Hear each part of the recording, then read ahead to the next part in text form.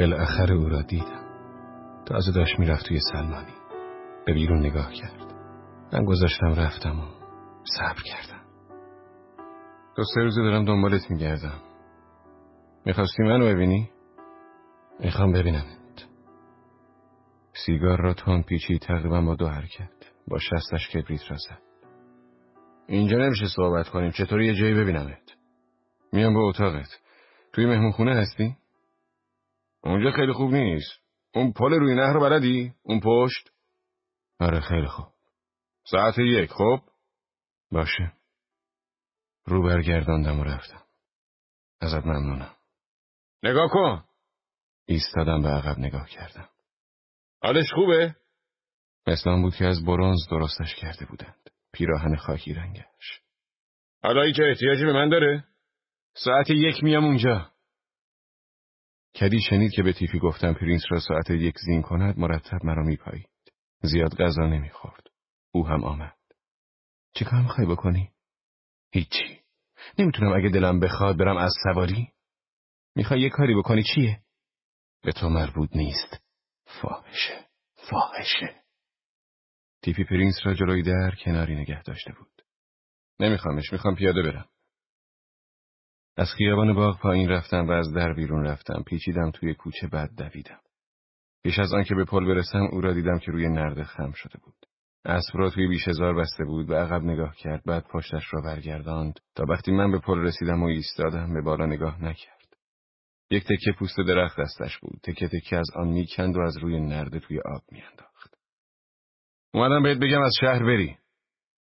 یک تکه از پوست درخت را عمدن شکست. با دقت توی آب انداخت. تماشا کرد تا توی آب غلتید و رفت. گفتم باید از شهر بری. به من نگاه کرد. اون فرستادت پیش من؟ میگم باید بری. نه پدرم نه هیچ کس دیگه. من میگم.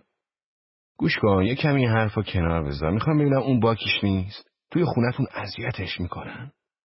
این یه موضوعیه که تو لازم نیست قصه‌شو بخوری. بعد صدای خودم رو شنیدم که میگفتم تا غروب بهت مهلت میدم که از شهر بری. یک تکه از پوست درخت را شکست و توی آب انداخت. بعد پوست درخت را روی نرده گذاشت و با همان 2 حرکت تند یک سیگار پیچید. کبریت را روی نرده کشید. اگه نرم چیکار میکنی؟ میکشمت. فکر نکن که فقط چون به نظر تو یه پسر بچه میام. 2 فواره دود از سوراخ‌های بینیش بیرون زد و روی صورتش پخش شد. چند سالته؟ من شروع کردم به لرزیدن. دستایم روی نرده بودند. فکر کردم اگر آنها را پنهان میکردم او میفهمید چرا. تا امشب بهت مهلت میدم. گوش کن داداش. اسم تو چیه؟ دیوونه بنجیه نیست؟ اسم تو کانتین. دهانم این را گفت. خودم اصلا نگفتم. تا غروب بهت مهلت میدم. کانتین. سیگار را با دقت روی نرده کشید و خاکسترهایش را تکاند. این کار را کند و با دقت، مثل اینکه مدادی را تیز کند کرد. دستهای من دیگر نمی لرزیدند. گوش کن. هیچ فایده نداره اینقدر سخت بگیری. تقصیر تو نیست پسر جون. اگه تو نبودی یکی دیگه بود. هیچ وقت خواهر داشتی؟ نه، ولی همشون سلیطن. زدمش. دست بازم میل پنجه فرو کردن به صورتش را در هم شکست. دست او هم به همان سرعت دست من حرکت کرد. سیگار از نرده رد شد. به آن یکی دست زدم. آن یکی رو هم پیش از آنکه سیگار به آب برسد گرفت. هر 2 مچم را در یک دستش گرفت. دست دیگرش تون زیر کتش به زیر بغلش رفت. پشت سرش خورشید اریب میتابید و یک پرنده یک جای آن طرف خورشید میخواند. در آن حال که پرنده میخواند به هم نگاه کردیم. دستهایم را ول کرد. نگاه کن. پوست درخت را از روی نرده برداشت و توی آب انداخت. پوست بالا آمد. جریان آب آن را گرفت. غلتید و رفت. دستش روی نرده بود و تپانچه را شل نگه داشته بود. صبر کردیم. حالا نمیتونی بزنیش. نه. همانطور میغلتید. بیشه‌زار کاملا آرام بود. دوباره صدای پرنده را شنیدم. پس از آن صدای آب را. تپانچه بالا آمد. اصلا نشان نگرفت. پوست درخت ناپدید شد. بعد تکه های آن نرم بالا آمد. پخش شد. او 2 دیگر از آن تکه ها را زد که از $1 های نقره بزرگتر نبودند. گمونم بس باشه. توپک را بیرون زد و توی لوله پف کرد. یک رگه باریک دود محو شد. دوباره 3 تا خانه را پر کرد. توپک را بست و تپانچه را به من داد. اول قنداقه را. واسه چی؟ من که نمیخوام بهتر از تو بزنم. از حرفی که زدی معلومه که لازمت میشه. اینو واسه این بهت میدم که دیدی چی کار میکنه. سرتو بخوره. زدمش. مدتی بعد از آنکه او مچهایم را گرفته بود هنوز سعی میکردم بزنمش، ولی هنوز سعی میکردم. بعد انگار که داشتم از پشت یک تکه شیشه رنگی نگاهش میکردم، خونم را میشنیدم. و بعد دوباره آسمان را میدیدم و شاخه ها در مقابل آن و خورشید از میانشان اریب میتابید و او مرا سر پا نگه داشته بود. منو زدی؟ نمیشنیدم. چی؟ آره، حالت چطوره؟ خوبه. ول کن. ولم کرد. به نرد تکیه کردم. حالت خوبه؟ ولم کن. حالم خوبه. میتونی درست بری خونه؟ برو ولم کن. بهتر سعی نکنی پیاده بری. اسب منو بگیر. نه. تو برو. میتونی افسارش رو روی قاچ زین بندازی و ولش کنی. خودش برمیگره به استب. ولم کن، برو فکر کارت. ولم کن. روی نرده خم شدم و به آب نگاه کردم. شنیدم که اسب را باز کرد و سوار شد و رفت. و کمی بعد چیزی جز صدای آب نمیشنیدم. و بعد پرنده. دوباره پل را ترک کردم و پشت به یک درخت نشستم. و سرم را به درخت گذاشتم و چشمهایم را بستم. یک گل آفتاب از میان شاخه ها رد شد و روی چشمهایم افتاد و دور درخت چرخیدم و کمی آن طرفتر نشستم. دوباره صدای پرنده را شنیدم و آب را و بعد همه چیز انگار غلتید و رفت و من دیگر هیچ چیز حس نکردم. بعد از همه آن روزها و بعد از شبهایی که یاس دیواری از تاریکی بالا می آمد و در آن حال که سعی می کردم بخوابم داخل اتاقم می شد. احساس راحتی می کردم حتی پس از آنکه فهمیدم که او مرا نزده بود و دروغش هم به خاطر کدی بود و نیز اینکه من مثل دخترها از حال رفته بودم، اما این هم دیگر مهم نبود. و آنجا پشت به درخت نشسته بودم و لکه های کوچک خورشید مثل برگ های زرد شاخه‌ای به صورتم کشیده می شدند. به آب گوش می کردم و اصلا در فکر چیزی نبودم. حتی وقتی صدای تاخت اسب را شنیدم با چشمهای بسته آنجا نشسته بودم و صدای کوبیدن سمها و فشفش شنهایی را که به هم میریخت میشنیدم و صدای دویدن پاها و دستهای سخت دوان کدی. احمق احمق، صدمه دیدی؟ چشمهایم را باز کردم. دستایش روی صورتم میدویدند. نمیدونستم کدوم طرف را، اینکه صدای هفتی رو شنیدم نمیدونستم کجا. فکر نمیکردم اون فرار میکنه غیب میشی. فکر نمیکردم اون همچی کاری. صورتم را میان دستایش گرفته بود و سرم را به درخت میکوبید. بس کن، بس کن. مچهایش را گرفتم. بس کن، بس کن. میدونستم که اون همچی کاری نمیکنه. میدونستم که اون همچی کاری نمیکنه. سعی کرد سرم را به درخت بکوبد. بهش گفتم دیگه با من حرف نزنه. بهش گفتم. سعی میکرد مچهایش را از دستم بیرون بکشد. ولم کن. بس کن. من از تو قوی ترم. بس کن دیگه. ولم کن. من باید بهش برسم ازش بپرسم. ولم کن کنتین. خواهش میکنم ولم کن. ولم کن. یکو آرام شد. مچهایش سست شد. آره میتونم بهش بگم. هر وقت بخوام میتونم مجبورش کنم.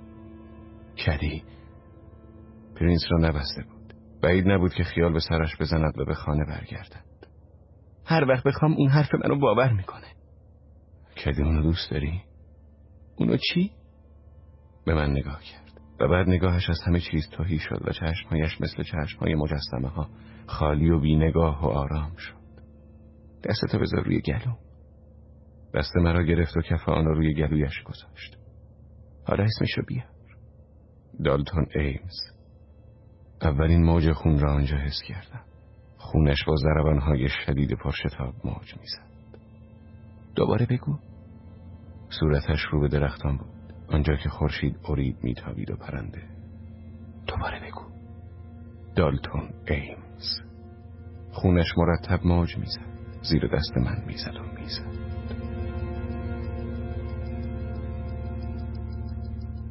مدت درازی همانطور جریان داشت، ولی صورتم احساس سردی و مردگی میکرد و چشمم جای بریده روی انگشتم دوباره میسوخت.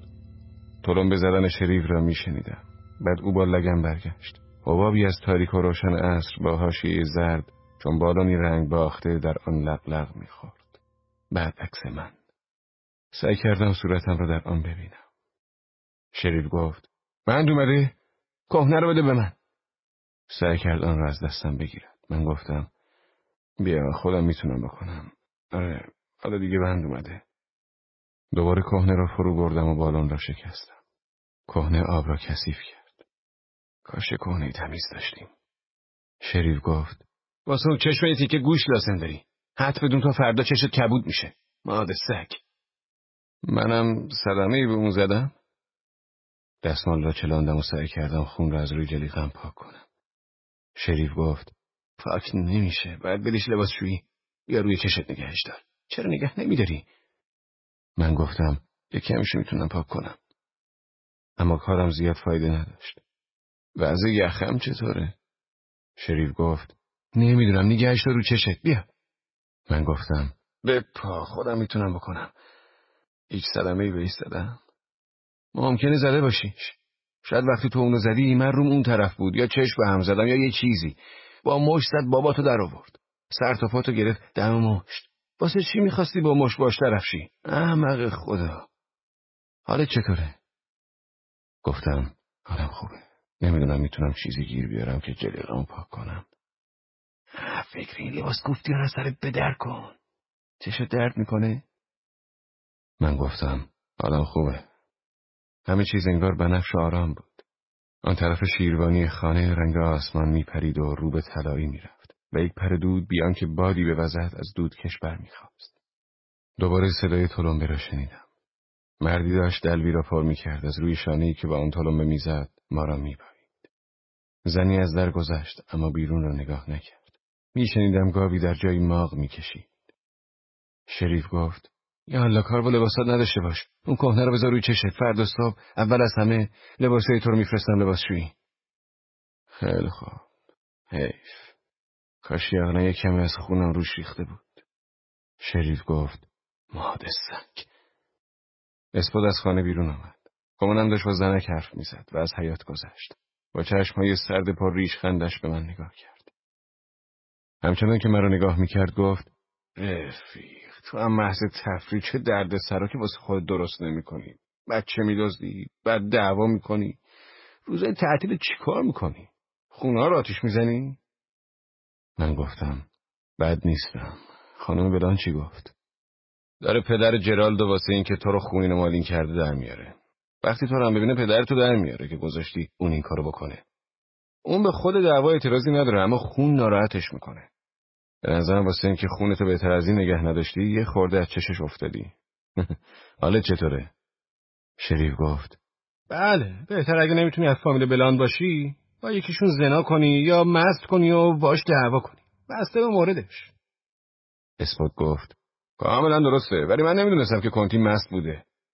شریف گفت: مست نبود. مگه حتما باید مست باشی تا دلت بخواد اون مادر سگو بزنی؟ خب بعد از این بلایی که به سر کانتین اومده من که باید حسابی مست باشم تا بخوام همچی کاری بکنم. اون مشتنی و کجا یاد گرفته؟ من گفتم: هر روز میرفته شهر باشگاه مایک. اسپات گفت: راستی؟ وقتی تو زدیشو نمیدونستی؟ من گفتم: نمیدونم. گمونم. آره. شریف گفت: باز خیسش کن. آب تازه میخوای؟ من گفتم: همین خوبه. دوباره پارچه را فرو بردم و روی چشمم نگه داشتم. کاش چیزی داشتم که جلیقه‌مو پاک کنم. اسپات هنوز داشت مرا میپایید. گفت: میگم واسه چی زدیش؟ مگه چی بهت گفت؟ نمیدونم چرا زدمش. فقط من یهو دیدم که تو از جات پریدی و گفتی هیچ وقت خواهر داشتی؟ هیچ وقت خواهر داشتی؟ داشتی؟ و وقتی اون گفت نه تو زدیش. من متوجه بودم که تو این نگاش میکردی اما به نظر نمی اومد که به حرفای کسی توجه داشته باشی تا اینکه از جات پریدی و ازش پرسیدی که هیچ وقت خواهر داشته؟ شریف گفت: داشت مثل همیشه قمپوز زنایی رو در میکرد که باشون بوده. میدونی همون کاریو که همیشه میکنه جلو دخترا. طوری که درست نفهمن چیه رو میگه. همه اون کنایه‌ها و دروغای بی پدر و مادر و یه مش مزخرفایی که هیچ معنی نمیده. میگفت چطوری با این دختری قرار گذاشت که توی سالن رقص توی آتلانتیک سیتی ببیندش، اون وقت اونجا کاشتش و رفت مهمونخونه و رفت توی رخت خواب دراز کشید، دلش به حال دختر سوخت که روی اسکله منتظرش بود و اون پیشش نبود تا چیزی که دختر دلش میخواست بهش بده. صحبت زیبایی بدن و عواقب وخیمشو میکرد. میگفت چه مکافاتی دارن زنا، هیچ کار دیگه نمیتونن بکنن جز اینکه تاق باز بخوابن. لدا توی بیشه قایم میشه و واسه قو آه و ناله میکنه. میبینی؟ مادر سگ، خودم میزنمش. فقط اگه من بودم قرابه صاحب مرده مادرشو میگرفتم میذارم تو سرش. اثبات گفت قهرمان خانوما. داداش تو در آدم نه تنها حس تحسین بلکه وحشت رو برمیانگیزی. سرد و پر ریشخند به من نگاه کرد و گفت پناه بر خدا. من گفتم متاسفم که زدمش. خیلی برام بده اگه برم و سرشو هم بیارم. شریف گفت عذرخواهی گوره باباش، مرد شورشونو ببره، ما میریم شهر. اثبات گفت اون باید برگرده تا همه بدونن که مثل آقا دعوا میکنه. منظورم اینه که مثل آقا کتک میخوره. شریف گفت اینطوری با لباسای غرق خون؟ اثبات گفت خب باشه، خودتون بهتر میدونی. شریف گفت نمیتونه با زیر پیرهن این ور اون ور بره، هنوز شاگرد ارشد نیست. پاشو بریم شهر. من گفتم تا لازم نیست بیای، تو برگرد پیکنیک. شریف گفت مرد شورشون ببره، بیا اینجا. اثبات گفت چی بهشون بگم؟ بگم تو و کنتینم یه فصل دعوا کردین؟ شریف گفت هیچی بهشون نگو، بهشون بگو غروب مهلتش تموم شد. بیا کنتین. من از این زنه میپرسم نزدیکترین ایستگاه. من گفتم نه، من شهر بر نمیگردم. شریف ایستاد و به من نگاه کرد. وقتی چرخید شیشه های عینکش مثل 2 ماه زرد کوچک بودند. چی کار میخوای بکنی؟ حالا شهر بر نمیگردم، تا برگرد پیکنیک. به اونا بگو من چون لباسم خراب شده بود نیومدم. اون گفت نگاه کن، چه خیالی داری؟ هیچی، چیزی نیست. تا اثبات برگردیم، فردا میبرمتون. من از حیاط گذشتم و به طرف جاده رفتم. شریف گفت میدونی ایستگاه کجاست؟ پیداش میکنم. همتون رو فردا میبینم. به خانوم بلان بگو متاسفم که مهمونیشو به هم زدم. آنها ایستادند و مرا پاییدند. من خانه را دور زدم. یک راه باریک سنگی به طرف جاده میرفت. 2 طرف آن بته‌های گل سرخ رویده بود. از در بیرون آمدم و به طرف جاده رفتم. جاده به طرف بیشه‌زار از تپه پایین میرفت و من اتومبیل را کنار جاده تشخیص میدادم. از تپه بالا رفتم. هرچه بالا میرفتم روشنی زیادتر میشد و پیش از آنکه به قله برسم صدای تراموایی را شنیدم. صدایش از خیلی دور از آن سوی تاریک روشن می آمد و من ایستادم و به آن گوش دادم. دیگر اتومبیل را تشخیص نمی دادم، اما شریف در جاده جلوی خانه ایستاده بود. به بالای تپه نگاه می کرد. در پشت او نور زرد روی بام خانه رنگ انداخته بود. دستم را بالا بردم و همچنان که به صدای تراموای گوش می دادم به آن طرف تپه رفتم. بعد خانه دیگر نبود و من در نور سبز و زرد ایستادم و صدای اتومبیل را که بلندتر و بلندتر میشد میشنیدم تا درست وقتی که شروع به محو شدن کرد ناگهان قطع شد. صبر کردم تا دوباره شروع شد. آن وقت به راهم رفتم. همچنان که پایین میرفتم روشنایی به کندی ضعیف میشد، بیان که در همان حال کیفیتش تغییر کند. انگار که من و نه روشنایی عوض میشدم، تخفیف پیدا میکردم. گرچه حتی وقتی جاده به میان درختان میرفت آدم میتوانست روزنامه بخواند. چیزی نگذشت که به یک کوچه رسیدم. به داخل آن پیچیدم. کوچه از جاده تنگتر بود، ولی وقتی جلوی ایستگاه اتوبوس برقی سر درآورد، یک اتاقک چوبی دیگر، روشنایی هنوز تغییر نکرده بود. پس از کوچه هوا روشن‌تر می‌نمود. انگار که من در شب کوچه را پیموده بودم و دوباره میان روز سر درآورده بودم. چیزی نگذشت که یک تراموا آمد. من سوار شدم و در آن حال که مردم برمیگشتند تا چشمم را نگاه کنند، یک جا طرف چپ پیدا کردم. چراغ‌های تراموا روشن بود. برای همین در مدتی که میان درخت‌ها حرکت می‌کردیم من هیچ چیز جز صورت خودم و زنی را که در طرف راست تراموا نشسته بود و کلاهی با یک پر شکسته روی نوک سرش گذاشته بود نمی‌دیدم. ولی وقتی از میان درخت‌ها بیرون آمدیم من دوباره تاریک و روشن را می‌دیدم. آن حالت روشنایی که گویی زمان حقیقتاً مدتی توقف کرده بود و خورشید درست زیر افق آویخته بود. و بعد از جلوی اتاقکی رد شدیم که پیرمرد در آن از کیسه چیز درآورده بود و خورده بود و جاده زیر تاریک و روشن ادامه می‌یافت و به درون تاریک و روشن می‌رفت و احساس تندی و آرامش آب در آن سو. بعد تراموا به راه افتاد. در میان در باز کوران هوا مرتب بیشتر می‌شد تا آنکه مرتب همراه با بوی تابستان و تاریکی از میان تراموا می‌گذشت. فقط بوی یاس دیواری نبود. به گمانم بوی یاس دیواری غم‌آورترین بوها بود. من خیلی بوها را به یاد دارم. یاس پیچی یکی از آنها بود. روزهای بارانی که مادر آنقدرها حالش بد نبود که جلوی پنجره نیاید، ما زیر آن بازی می‌کردیم. وقتی مادر در رخت خواب می‌ماند، دیلسی لباسای کهنه تن ما می‌کرد و می‌گذاشت تا زیر باران بیرون برویم، چون می‌گفت که باران با بچه‌ها کاری ندارد. ولی اگر مادر سر پا بود، ما همیشه بازی را از روی ایوان شروع می‌کردیم، تا اینکه او می‌گفت که خیلی سر و صدا می‌کنیم. آن وقت بیرون می‌رفتیم و زیر چوب بست یاس پیچی بازی می‌کردیم. این همانجا بود که من امروز صبح رودخانه را برای آخرین بار دیدم. اطراف اینجا من آب را آن سوی تاریک و روشن حس می‌کردم. بویش را می‌شنیدم. وقتی در بهار شکوفه‌ها باز می‌شدند و باران می‌آمد، بو همه جا بود. وقت‌های دیگر آدم زیاد متوجهش نمی‌شد، ولی هر وقت باران می‌آمد، به وقت تاریک و روشن وارد خانه می‌شد. حالا یا وقت تاریک و روشن باران بیشتر می‌بارید و یک چیزی در خود روشنایی بود، ولی همیشه در آن وقت بویش شدیدتر بود، تا اینکه من توی رخت خواب دراز می‌کشیدم و فکر می‌کردم کی بند می‌آید، کی بند می‌آید. کورانی که از در تو می‌آمد بوی آب می‌داد. یک نفس نمناک مداوم. گاهی می‌توانستم با تکرار این حرف خودم را خواب کنم تا آنکه یاس دیواری وارد معرکه شد. از آن پس تمام اینها مظهر شب و ناراحتی شد. گویی نه خواب بودم نه بیدار و به درون دهلیز درازی از روشنایی خفه خاکستری نگاه می‌کردم که در آن تمام چیزهای پابرجا مبهم و متناقض شده بودند. تمام آن کارهایی که کرده بودم سایه شده بودند. آنچه احساس کرده بودم، آنچه رنج کشیده بودم، شکل مرئی مضحک و تباهی می‌گرفتند. بی دلیل مسخره می‌کردند. خود پابرجا بودند، اما معنا و مفهومی را که بایستی تثبیت می‌کردند در خود نمی‌پذیرفتند. فکر می‌کردم که بودم، نبودم. کی نبود کی؟ بوی پیچ و خم‌های رودخانه را در آن سوی تاریکی می‌شنیدم و آخرین روشنایی را تا باز و آرام مثل تکه‌های شکسته آینه روی امواج می‌دیدم. بعد آن سوی آنها چراغ‌ها در هوای شفاف بیرنگ شروع می‌شدند، چون پروانه‌های از دور می‌لرزیدند.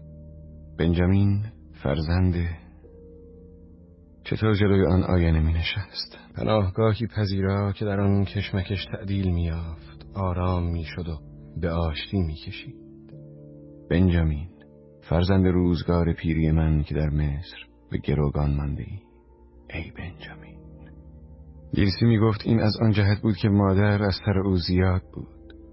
ناگهان مثل باریکه آب سیاه تندی وارد زندگی سفید پوست ها می شوند و لحظه‌ای جنبه ها و نکات زندگی سفید آنها را به شکل حقیقتی انکار ناپذیر آشکار می سازند. مثل اینکه آنها را زیر میکروسکوپ گذاشته باشند. بقیه اوقات فقط صداهایی هستند که می خندیدند وقتی که هیچ دلیلی برای خنده نیست و می گریند وقتی دلیلی برای گریه نیست. هنگام یک تشییع جنازه بر سر طاق و جفت بودن تعداد عزاداران شرط می بندند. یک فاحش خانه پر از آنها در منفیس به حال جذبه دینی فرو رفت و همه لخت توی خیابان دویدند. تنها رام کردن یکی از آنها 3 پاسبان لازم داشت. بله، عیسی، ای عیسی نازنین، ای مرد نازنین. تراموا ایستاد. من پیاده شدم و آنها به چشمم نگاه می‌کردند. اتوبوس برقی وقتی آمد پر بود. من روی سکوی عقب ایستادم. بلیط فروش گفت جلو جا هست. من توی اتوبوس را نگاه کردم. طرف چپ هیچ صندلی نبود. گفتم راه هم دور نیست، همینجا وامیستم. از رودخانه گذشتیم. از روی پل که بلند و ملایم در فضا قوس زده بود، میان سکوت و نیستی که در آن چراغ‌ها زرد و سرخ و سبز در هوای صاف می‌لرزیدند و خود را تکرار می‌کردند. بلیط فروش گفت بهتره برین جلو بشینین. من گفتم زود پیاده میشم، دوست خیابون طرفتره. پیش از آنکه اتوبوس به پستخانه برسد من پیاده شدم. حالا باید همه‌شون همین اطراف یک جایی نشسته باشند. و بعد داشتم صدای ساعتم را میشنیدم و گوش به زنگ شدم تا دنگ دنگ را بشنوم و کاغذ شریر را از روی کتم لمس کردم و سایه های جویده ناروان ها روی دستم روان بودند. و بعد همین که به داخل میدان پیچیدم دنگ دنگ شروع شد و من به راهم رفتم و نوت‌ها همچون موج‌های استخری بالا می آمدند و از کنارم می گذاشتند و می رفتند. می گفتند یک رب به چی؟ خیلی خوب، یک رب به چی؟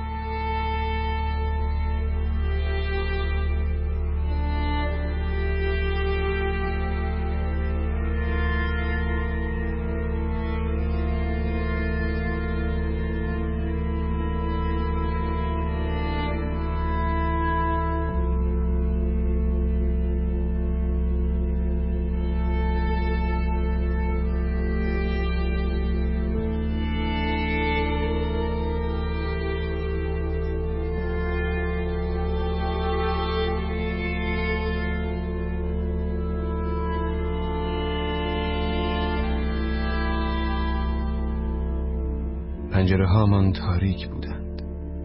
سرسرا خالی بود. وقتی داخل شدم از کنار دیوار چپ قدم زدم ولی خالی بود.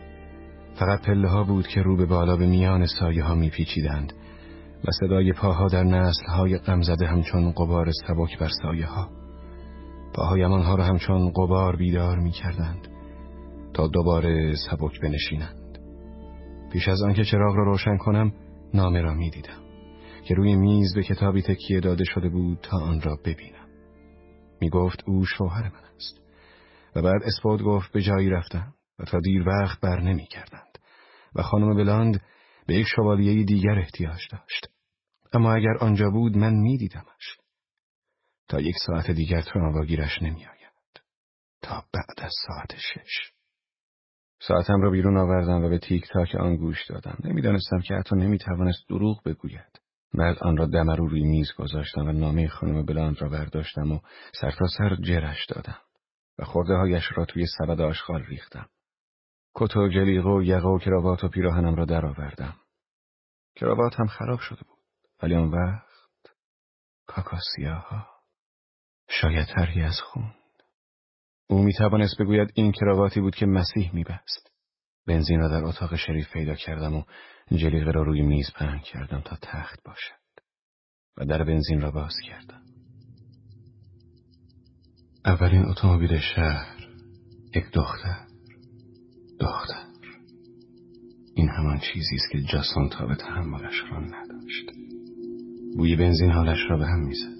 بعد بیشتر از همیشه عصبانی میشد، چون یک دختر خواهر نداشت، ولی بنجامین بچه اندوهبار من. اگر فقط مادری داشتم که همینقدر بتوانم بگویم مادر. خیلی بنزین برد و بعد من نمیدانستم هنوز همان لکه بود یا فقط لکه بنزین بود. دوباره باریدگی را به سوزش انداخته بود و وقتی رفتم شستشو کنم جلیقه را روی یک صندلی آویزان کردم و سیم چراغ را پایین آوردم تا لامپ لکه را خشک بکند. دست و رویم را شستم، ولی حتی آن وقت هم بویش را میان صابون میشنیدم که نیش میزد و سوراخ‌های بینیم را کمی منقبض میکرد. بعد چمدان را باز کردم و پیراهن و یقه و کراوات را بیرون آوردم و آنها را که خونی شده بود تو گذاشتم و چمدان را بستم و لباس پوشیدم.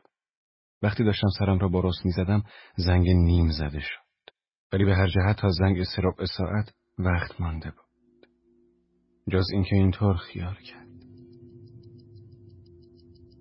تنها دیدن صورت خودش در تاریکی سیلاسا بدون پر شکسته، مگر آنکه آن دو بوده باشند. ولی نه، نمی‌شود هر دوی آنها آنطوری در یک شب به بستان بروند. بعد در لحظه‌ای از یک برخورد صورتم با صورت او تلاقی کرد. آن وقت از دل تاریکی 2 پنجره روشن در یک برخورد سخت گذرا چهره من و او را محو کرد. همونطور که می‌بینم دیدم. آیا واقعا دیدم؟ خداحافظی نبود. اتاقکی خالی از خورده شدن جاده بود، خالی در تاریکی، در سکوت، پلی که میان سکوت، تاریکی و خواب قوس میزد، آبی نرم و روان. خداحافظی نبود. چراغ را خاموش کردم و به اتاق خوابم رفتم. از بوی بنزین بیرون رفته بودم، ولی هنوز بویش را میشنیدم. کنار پنجره ایستادم. پرده ها مثل کسی که در خواب نفس بکشد آهسته از تاریکی بیرون می آمدند و به صورت من می خوردند و دوباره آهسته به درون تاریکی می رفتند و اثر برخوردشان به جای می ماند. پس از آن که آنها بالا رفته بودند مادر در صندلیاش لم داد. دستمال کافور جلوی دهانش بود. پدر تکان نخورده بود، هنوز کنارش نشسته بود و دستش را نگه داشته بود. عربده به اطراف کوفته می شد، گویی جایی در سکوت برایش نبود. وقتی من کوچک بودم عکسی در یکی از کتاب‌های ما بود. جایی تاریک که یک شعاع تنها و ضعیف نور به درون آن می آمد و روی 2 صورت که از سایه ها برخاسته بودند می افتاد. میدونی اگه من پادشاه بودم چیکار می‌کردم؟ کدی هیچ وقت ملکه یا پری نبود، همیشه پادشاه یا غول یا ژنرال بود. در اونجا رو میشکستم و اونا رو بیرون میکشیدم و حسابی شلاق میزدم. عکس پاره شده بود، کنگره شده بود. خوشحال بودم. مجبور بودم پشتم را به آن بکنم تا اینکه سیاه چال خود مادر میشد. او و پدر رو به بالا میان روشنایی ضعیف دست در دست هم داشتند و ما جایی در زیر آنها گم شده بودیم، حتی بدون یک شعاع نور. بعد یاس دیواری وارد معرکه شد. تا چراغ را خاموش می‌کردم و می‌خواستم بخوابم موج موج به درون اتاق می‌آمد و روی هم جمع می‌شد تا آنکه مجبور می‌شدم نفس بزنم تا از آن هوایی بیرون بکشم، تا آنکه مجبور می‌شدم برخیزم و مثل دوران بچگی راهم را در تاریکی پیدا کنم. دست‌ها می‌بینند، در ذهن لمس می‌کنند، در ندیده را شکل می‌دهند. حالا دست‌ها هیچ نمی‌بینند. بینیم بنزین جلیقه روی میز و در را می‌دید. راه رو هنوز از همه پاهای نسل‌های غمزده که دنبال آب می‌گشتند خالی بود. با این همه چشم‌ها مثل دندانه کلید شده بودند و نمی‌دیدند. نه اینکه باور نمی‌کردند، شک می‌کردند حتی به نبود درد. قلم پا، قوزک، زانو، ریزش دراز و ناپیدای نرده پلکان، جایی که لغزشی در تاریکی پر بود از مادر قنوده، پدر، کدی، جاسون، موری، در. من نمی ترسم، فقط مادر، پدر، کدی، جاسون، موری آنقدر در خوابیدن جلو افتادند. به خواب سنگینی فرو خواهم رفت وقتی که من در خیلی خالی بود. لوله ها چینی، دیوارهای آرام لکه‌دار، تخت تفکر، لیوان را فراموش کرده بودم، اما می توانستم. دستها می بینند، انگشتان گلوی ناپیدای او را خنک می کنند. جایی باریکتر از عصای موسی. تماس کورمال دست لیوان تا گلوی سرد لاغر دیگر نتپد. در حال قریدن خنک می شود. آنچنان که فلز، آنچنان که لیوان لبالب پر خنک می شود. انگشتان خواب را برمی انگیزند و طعم خواب نم کشیده را در سکوت دراز گلو به جا می گذارند. در حالی که دسته‌های نجواگر پاهای گم شده را در سکوت بیدار می کردم، به بالای راهرو به میان بنزین برگشتم. ساعت روی میز تاریک دروغ خشمناکش را می گفت. بعد پرده ها از میان تاریکی روی صورت من نفس می کشیدند و نفسشان را روی صورتم به جا می گذاشتند. هنوز یک ربع ساعت. من وقت من دیگر نیستم. آرام بخشترین کلمات. آرام بخشترین کلمات. نون فوی سوم فوی نون سوم. یک جایی یک بار صدای زنگ ها را شنیدم. میسیسیپی یا ماساچوست.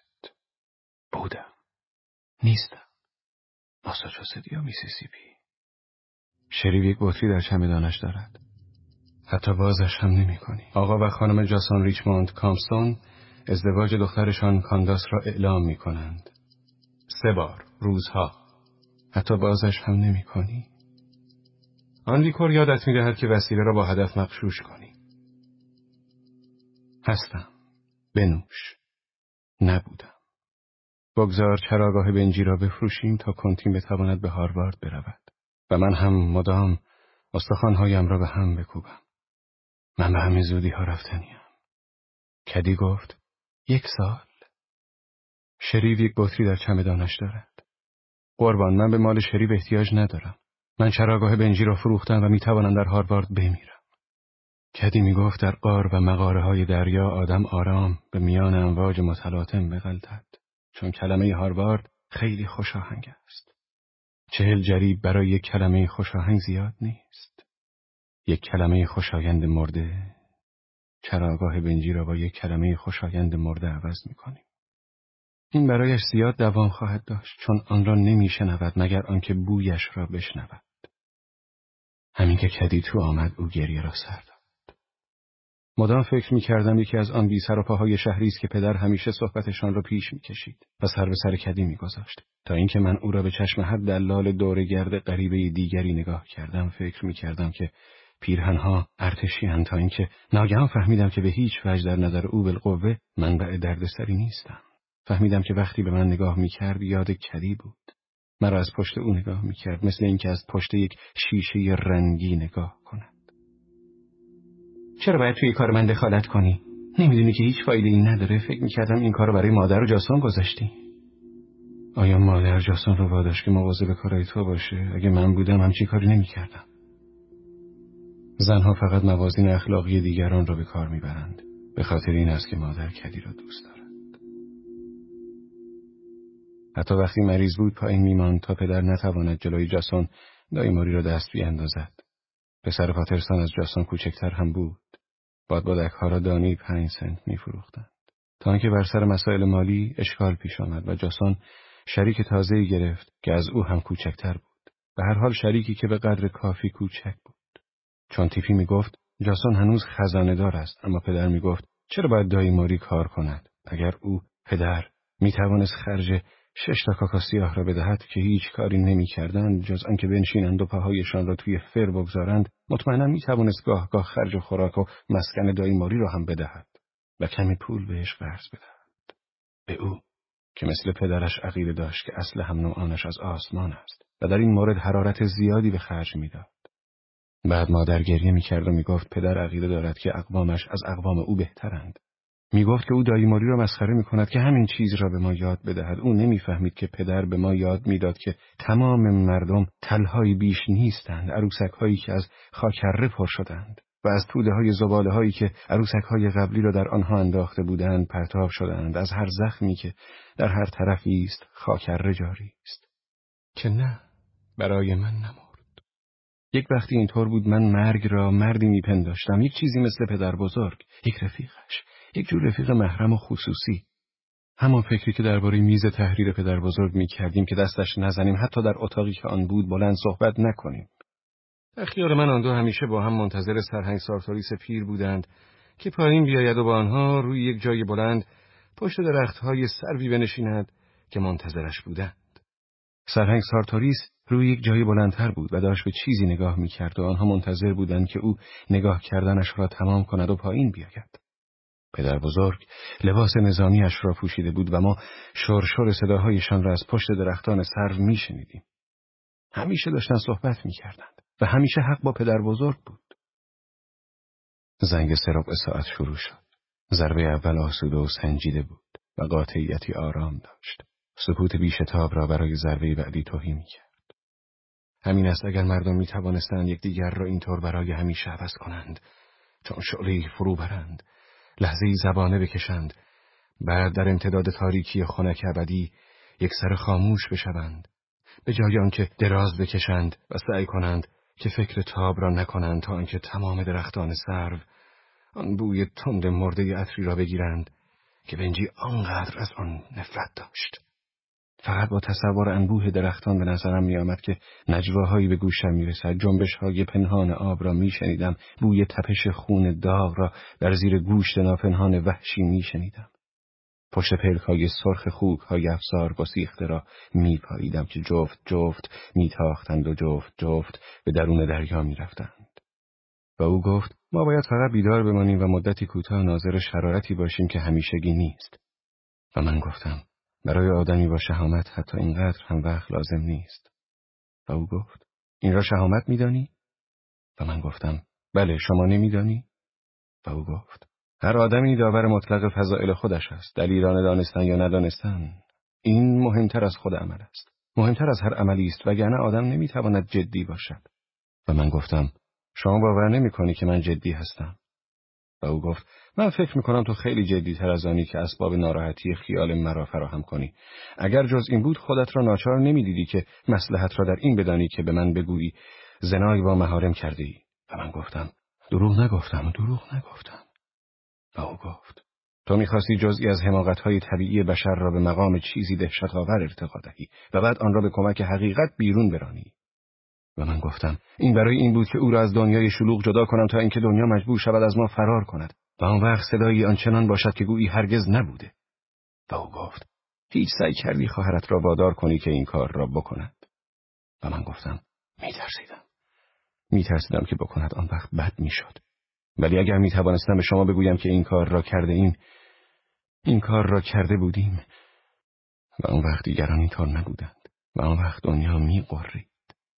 و او گفت این یکی را هم دروغ نمیگویی، ولی هنوز نسبت به آنچه که درون خودت هست کوری. نسبت به آن قسمت از حقیقت کلی تسلسل حادثات طبیعی و علل آنها که بر پیشانی هر کسی حتی بنجی سایه میاندازد.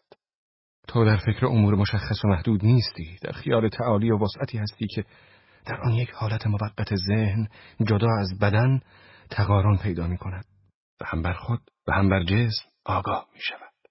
چیزی است که کاملا آدم را رها نمی کند، حتی نمی میرد. و من گفتم موقتی.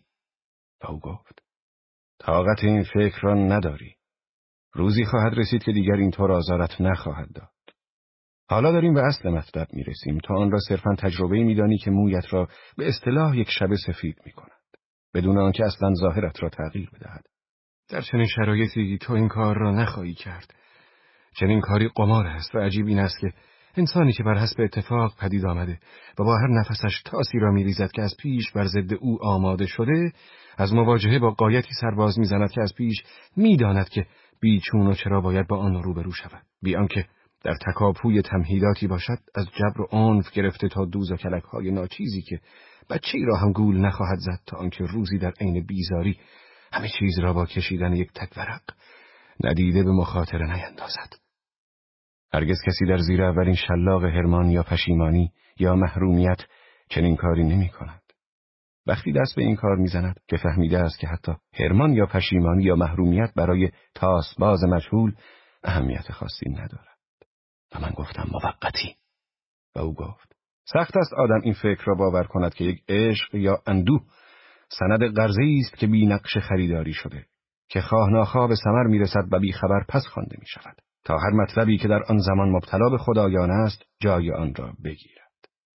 نه، تو چنین کاری نخواهی کرد، تا وقتی که به این نتیجه برسی که حتی او هم کاملا لایق حرمان تو نیست. و من گفتم من هرگز این کار را نخواهم کرد، هیچ کس آنچه را که من میدانم نمیداند. و او گفت به نظر من بهتر است که تو همین الان به کمبریج بروی. میتوانی 1 ماهی به مین بروی. اگر صرف جویی کنی پولت میرسد. ممکن است فایده داشته باشد. حساب تکشایی ها را داشتن بیشتر از عیسی زخم ها را شفا داده است. و من گفتم به گمانم آنچه را که به عقیده شما هفته دیگر یا ماه دیگر در آنجا خواهم فهمید همین حالا میفهمم. و او گفت پس یادت باشد که از وقتی که به دنیا آمدی آرزوی مادرت این بوده که تو به هاروارد بروی. هرگز کسی از خاندان کامپسون روی خانمی را زمین نینداخته است. و من گفتم موقتی برای من بهتر است. برای همه ما بهتر است. و او گفت هر کس داور مطلق فضائل خودش است، ولی نگذار هیچ کس برای رفاه دیگری نسخه بنویسد. و من گفتم موقتی. و او گفت غم‌انگیزترین کلمات بود. هیچ چیز دیگری در دنیا نیست. ناامیدی نیست تا اینکه زمانش برسد، و از ازل تا به حال هرگز زمانش نرسیده. آخرین ضربه صدا کرد. عاقبت طنین آن تمام شد و تاریکی دوباره آرام بود. من داخل اتاق نشیمن شدم و چراغ را روشن کردم. جلیقه‌ام را پوشیدم. بوی بنزین دیگر ضعیف بود و چندان محسوس نبود و در آینه لکه معلوم نبود. به هر جهت نه آنطور که چشمم میدید. کتم را پوشیدم.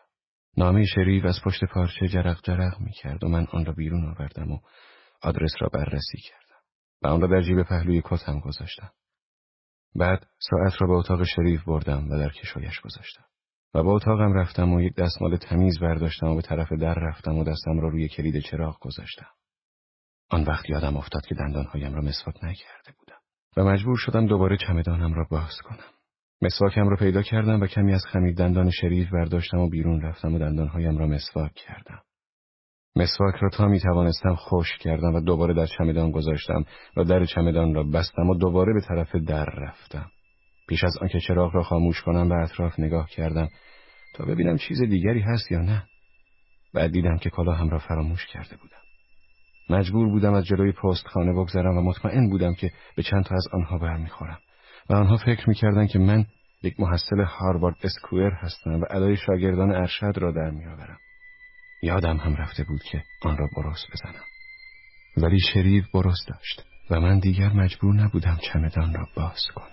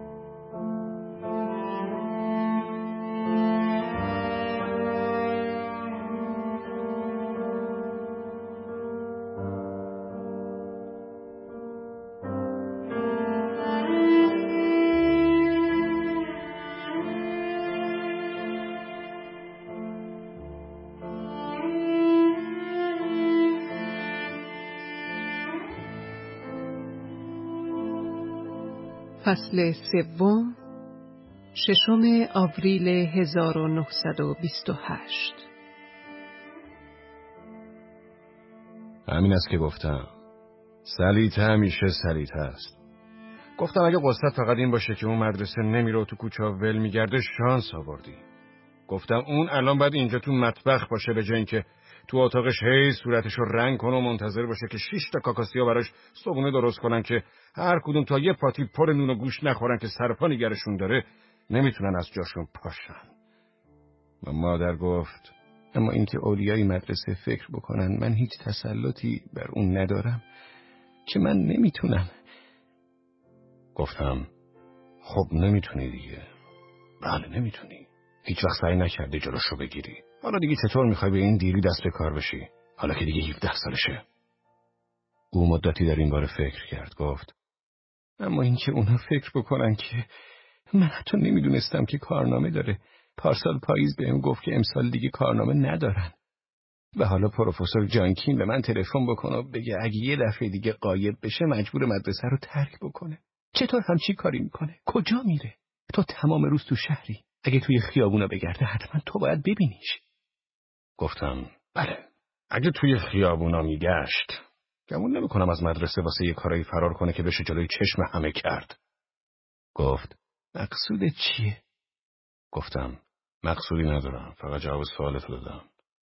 بعد او دوباره گریه را سر داد و صحبت از این میکرد که چطور اولاد خودش قد علم کرده بودند تا او را نفرین کنند. گفتم خودت از من پرسیدی. گفت مقصودم به تو نیست. فقط تو یکی میمونی شمایه سرشکستگی من نیستی. گفتم معلومه. من هیچ وقت نداشتم که باشم. من هیچ وقت نداشتم مثل کنتین به هاروارد برم یا مثل پدر انقدر مشروب بخورم تا بمیرم.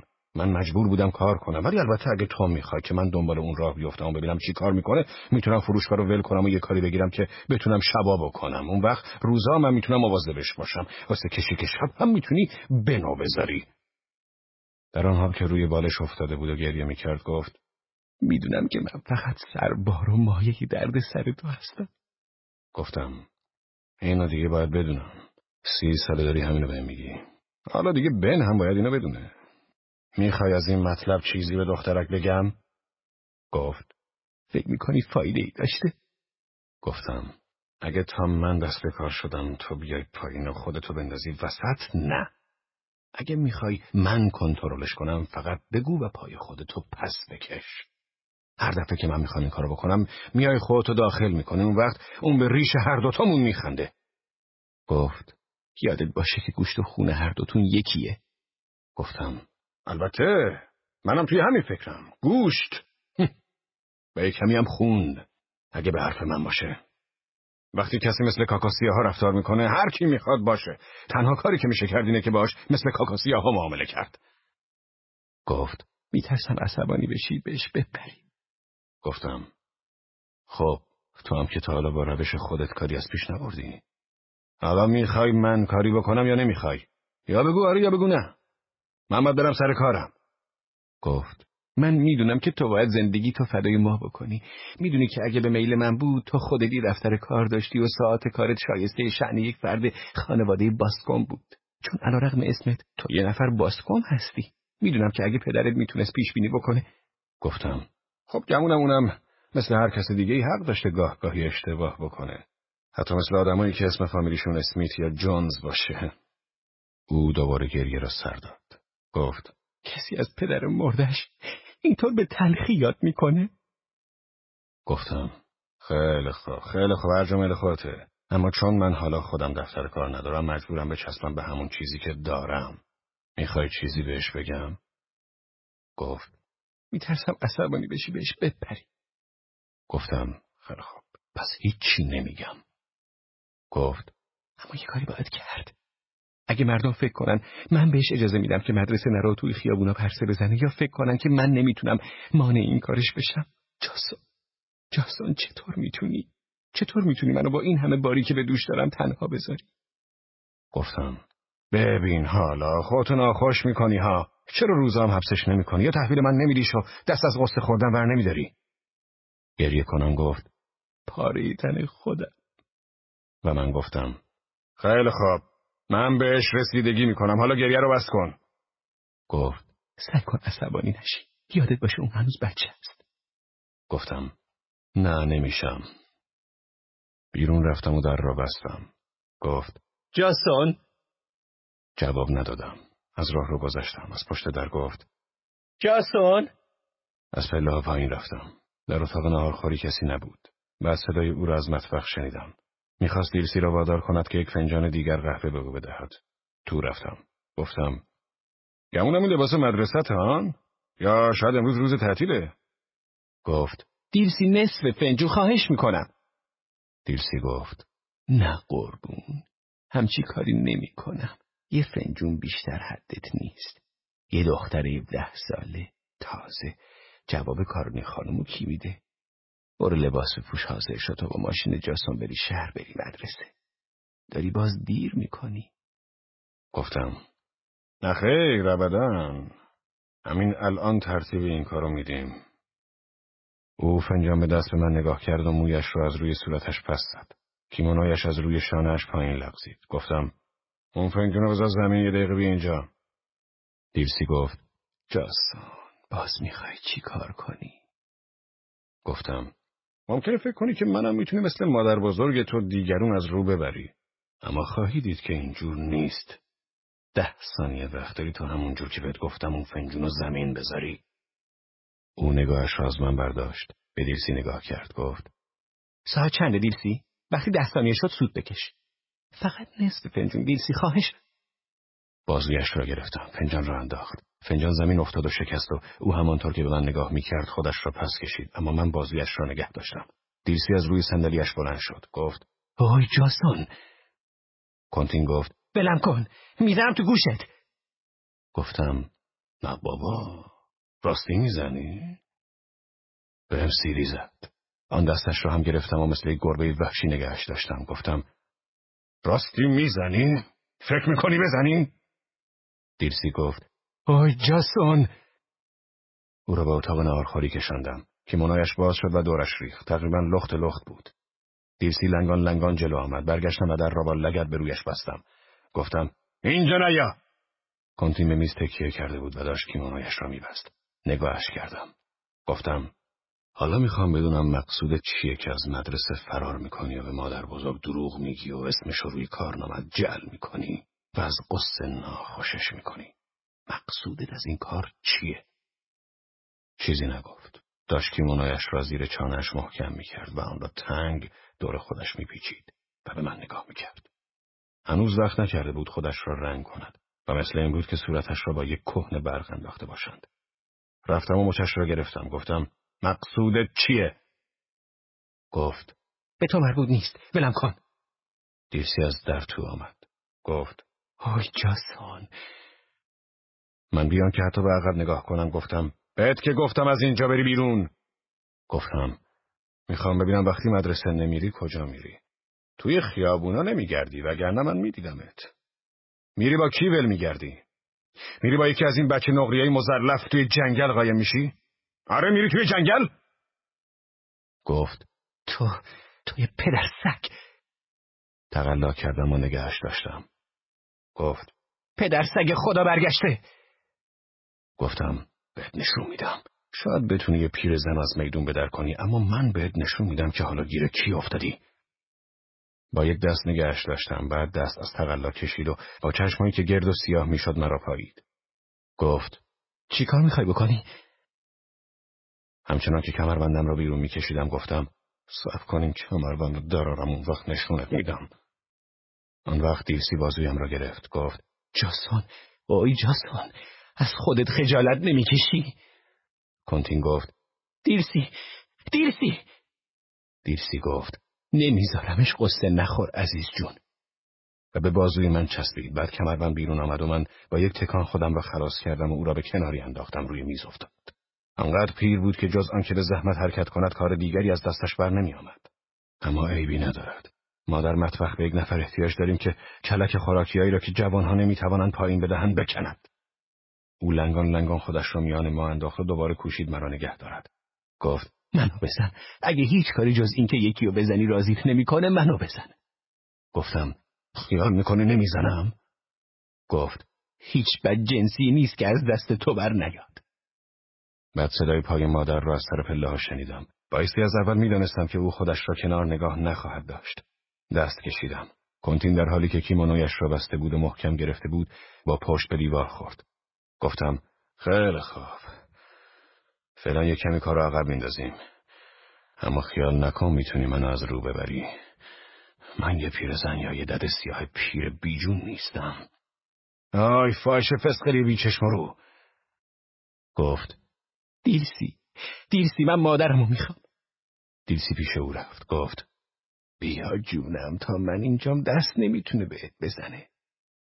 مادر از پله پایین آمد. گفت جاسون دیلسی.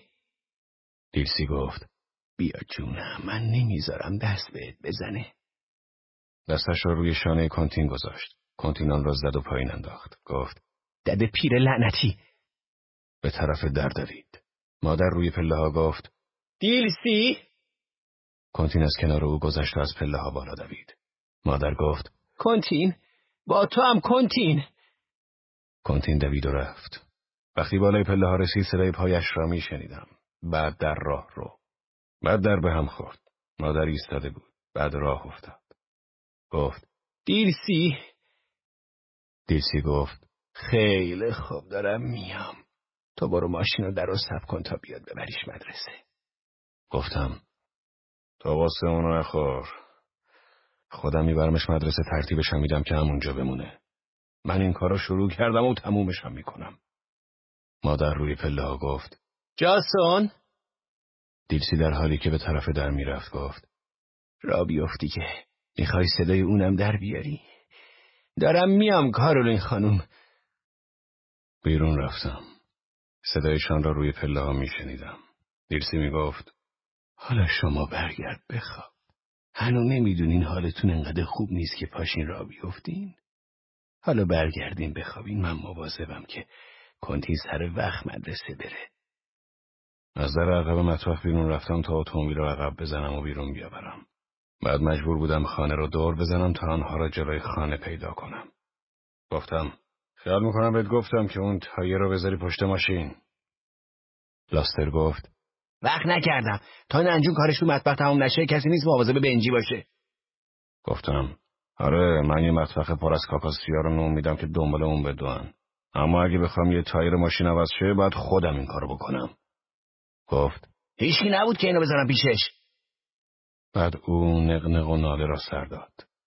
گفتم ببرش پشت خونه. آخه چه مرضی داری که دلت میخواد این طرف نگهش داری که مردم ببیننش. پیش از آن که حسابی عربدش بلند شود هر دوشان را وادار کردم از آنجا بروند. روزهای یک شنبه آنقدر که باید بکشم میکشم. وقتی که این چمن کوفتی پر از مردمی میشود که هیچ سرگرمی ندارند و 6 تا کاکاسیا را هم نباید نان بدهند و یک گلوله گنده نفتالین را این طرف و آن طرف میاندازند. و هر بار که پیدایشان میشود بنجی مرتب کنار نرده بالا و پایین میدود و عربده میکشد. انقدر این کار را خواهد کرد تا عاقبت از من هم عوارض گلف بگیرند. آن وقت مادر و دیلسی مجبور میشوند یک دستگیره چینی در و عصا بردارند و گلف تمرین کنند. مگر اینکه من خودم شبها یک فانوس بردارم و بازی کنم. بعد شاید همه ما را به جاکسون بفرستند. وقتی اینطور بشود حتما دوره ترتیب میدهند و هر هفته دوره هم جمع میشوند. به گاراژ برگشتم. تایر آنجا به دیوار تکیه داشت اما لعنت به من اگر دست به آن میزدم. عقب زدم و دور زدم. کنتین کنار خیابان باغی ایستاده بود. گفتم میدونم که هیچ کتاب نداری. اگه اجازه میفرمایید فقط میخوام بپرسم کتاباتون رو چی کار کردید. البته من هیچ حقی ندارم بپرسم. فقط کسی هستم که سپتامبر گذشته $11.65 پول بالاشون دادم. گفت کتابای منو مادر میخره. یک شایی از پول تو خرج من نشده. من اگه شاید از گشنگی بمیرم پول تو رو نمیخوام. گفتم نه بابا. اینا به مادر بزرگت بگو ببین چی میگه. من که نمیبینم سر تا پات لخت و پتی باشه. گرچه اون چیزی که به صورتت مالیدی بیشتر از لباسی که تنت میپوشونتت. گفت تو خیال میکنی یک شایی از پول تو حتی پول اون بالای این رفته؟ گفتم از مادر بزرگت بپرس. ازش بپرس اون چک ها چطور شد. تا اونجا که من یادم میاد خودت دیدی که یکیشونو سوزوند. با آن صورت رنگ مالیده‌اش و چشمهایی که مثل چشمهای یک توله سگ سخت بودند حتی گوش هم نمی‌کرد. دستش را روی لباسش گذاشت، گفت: میدونی اگه من فکر میکردم که یک شایی از پول این لباسا رو تو یا اون دادین چی کار میکردم؟ گفتم: چی کار میکردی؟ پشت تنت میکردی؟ گفت: جرجرش میکردم مینداختم تو کوچه. باور نمیکنی؟ گفتم: معلومه که میکنی. هر دفعه این کارو میکنی. گفت: ببین میکنم یا نه؟ یخه پیراهنش را در 2 دست گرفت و وانمود کرد که میخواد آن را پاره کند. گفتم: تو این پیرهن رو پاره کن، من همینجا یک کتکی بهت میزنم که تو عمر داری یادت نره. گفت: ببین اگه نکردم. بعد دیدم که واقعا میخواد آن را پاره کند، جرجر کند و دور بیاندازد. وقتی اتومبیل را نگه داشتم و دستایش را گرفتم، 10-12 نفر داشتن نگاه میکردند. این وضع 1 دقیقه چنان مرا دیوانه کرد که انگار چشمهایم کور شده بود. گفتم: یه دفعه دیگه همچین کاری بکن تا برای به سرت بیارم که از نفس کشیدم پشیمون بشی. گفت: حالاشم پشیمونم. و دست کشید. بعد چشمهایش حالت مضحکی پیدا کرد و من به خودم گفتم اگر توی این اتومبیل وسط خیابان گریه کنی کتکت میزنم، بیچاره‌ات میکنم. شانس آورد که نکرد و من مچایش را ول کردم و اتومبیل را راندم. خوشبختانه نزدیک یک کوچه بودیم و من میتوانستم به خیابان پشتی بپیچم تا از میدان نگذرم. دیگر داشتن چادر را در قطع زمین بیرد برپا میکردند. ارل 2 جواز جعبه آینه‌های ما را پیشتر به من داده بود. کانتین نشسته بود و رویش را آن طرف کرده بود و لبش را میجوید. گفت: حالاشم پشیمونم. اصلا نمیفهمم چرا به دنیا اومدم. گفتم: منم دست کم 1 نفر دیگر رو سراغ دارم که از چیزایی که در این باره میدونست در نمیاره. جلوی ساختمان مدرسه نگه داشتم. زنگ خورده بود و آخرین شاگردها داشتن تو میرفتند. گفتم: برجع یه دفعه سر وقت رسیدی. میری توی مدرسه میمونی یا من باید بیام و وادارت کنم؟ پیاده شد و در رو محکم به هم زد. گفتم: یادت باشه چی گفتم. جدی بود. دلم میخواد یه دفعه دیگه بشنوم که با یکی از این آشغال کله ها میری توی کوچه پس کوچه ها یواشکی میگردی. به شنیدن این حرف برگشت. من یواشکی نمیرم بگردم. من هیچ باکی ندارم که مردم بفهمن چی کار میکنم. گفتم: هم میدونن. هر کسی توی این شهر بگی میدونه تو چی کاره ای. اما دیگه من بیشتر از این وضع تحمل نمیکنم. میشنوی؟ گفتم: برای خود منم مهم نیست که تو چی کار میکنی، اما من توی این شهر یه مقامی دارم و نمیذارم هیچ کدوم از افراد خانواده‌ام مثل یه دد سیاه شلخته زندگی کنن. میشنوی؟ گفت: من اهمیت نمیدم. من بعدمو میرم به جهنم و اهمیت نمیدم. بیشتر دلم میخواد توی جهنم باشم تا یه جایی که تو باشی.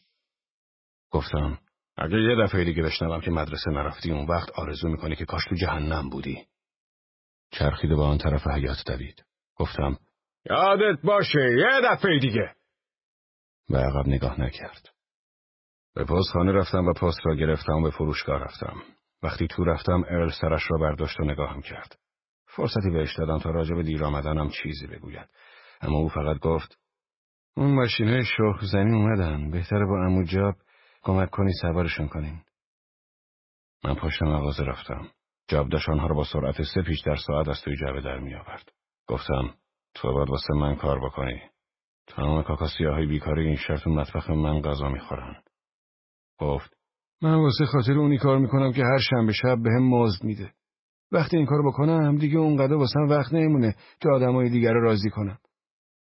یک پیچ مهره رو با آچار سفت کرد. گفت: تو این ملک هیچکی جز شپش پنبه زیاد کار نمیکنه. گفتم: بهتره خوشحال باشی که تو واسه این ماشین شپش پنبه نیستی، وگرنه تو هم میومدن جلوتو بگیرن خودتو از دور کار میکشتی. گفت: راسته، شپش پنبه روزگار سختی داره. تمون هفته رو زیر بارون و آفتاب و داغ کار میکنه. هیچ ایوون جلو خونه ای نداره که روش بشینه و تموشه بکنه هندونه ها گندشن. شنبه هم واسش هیچ معنی نداره. من گفتم: اگه بنا بود من مزد تو رو بدم، شنبه واسه تو هم هیچ معنی نداشت. حالا اون رو از جعبه در بیار بکشیشون این تو. اول نامه او را باز کردم و چک را بیرون کشیدم. مثل همه زنها. 6 روز دیر. تازه میخواند مردها به قبولانند که تجارت از دستشان ساخته است. مردی که اول ماه را روز 6 بگیرد تا چند وقت میتواند سر کار دوام بیاورد. و بعید نیست وقتی آنها حواله بانک را میفرستند او بخواهد بداند چرا من هیچ وقت حقوقم را تا روز 6 به بانک نمیگذارم. چنین چیزهایی هیچ وقت به فکر یک زن نمیرسد. متن نامه. جواب کاغذی که درباره لباس عید پاک کانتین نوشته بودم نرسیده. سالم رسید؟ 2 کاغذ آخرین به کانتین بی جواب مانده است. اگرچه چکی که در کاغذ دومی بود با اولی نقد شده. آیا مریض است؟ به من فوراً خبر بده وگرنه خودم آنجا میایم که ببینم وضع از چه قرار است. قول داده بودی هر وقت چیزی احتیاج داشت به من خبر بدهی. انتظار دارم پیش از 10 ماه خبری از تو برسد. نه، بهتر است فوراً به من تلگراف کنی. تو کاغذهایی را که من برای او می‌نویسم باز می‌کنی. من انگار با چشم خودم ببینم این را می‌دانم. بهتر است فوراً به این آدرس به من تلگراف کنی و خبری از او بدهی. در همین وقت رو به جاب شروع به داد و فریاد کرد. من هم آنها را کنار گذاشتم و رفتم تا بلکه جانی به او بدهم. این مملکت به کارگرهای سفید پوست احتیاج دارد. بگذارین کاکاسیاهای خاک تو سر بی قابلیت یکی 2 سالی گرسنگی بکشن، آن وقت میفهمن که چه نازک نارنجی هستند. نزدیک ساعت 10 به جلوی مغازه رفتم. یک دلال دور گرد آنجا بود. 1-2 دقیقه به 10 مانده بود و من به خیابان دعوتش کردم تا یک کوکاکولا بخوریم. صحبت محصول را به میان کشیدیم.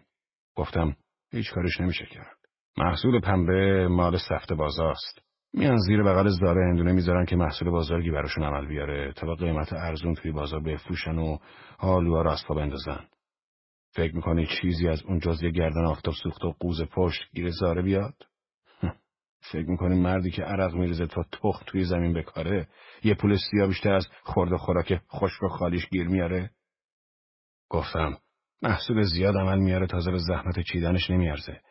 محصول کم عمل میاره، اون وقت انقدر نداره که پنبه رو پاک کنه. و برای چی؟ برای یه مشت از این بدجهودای مشرق. من به مردمی که دین یهود دارن کاری ندارم.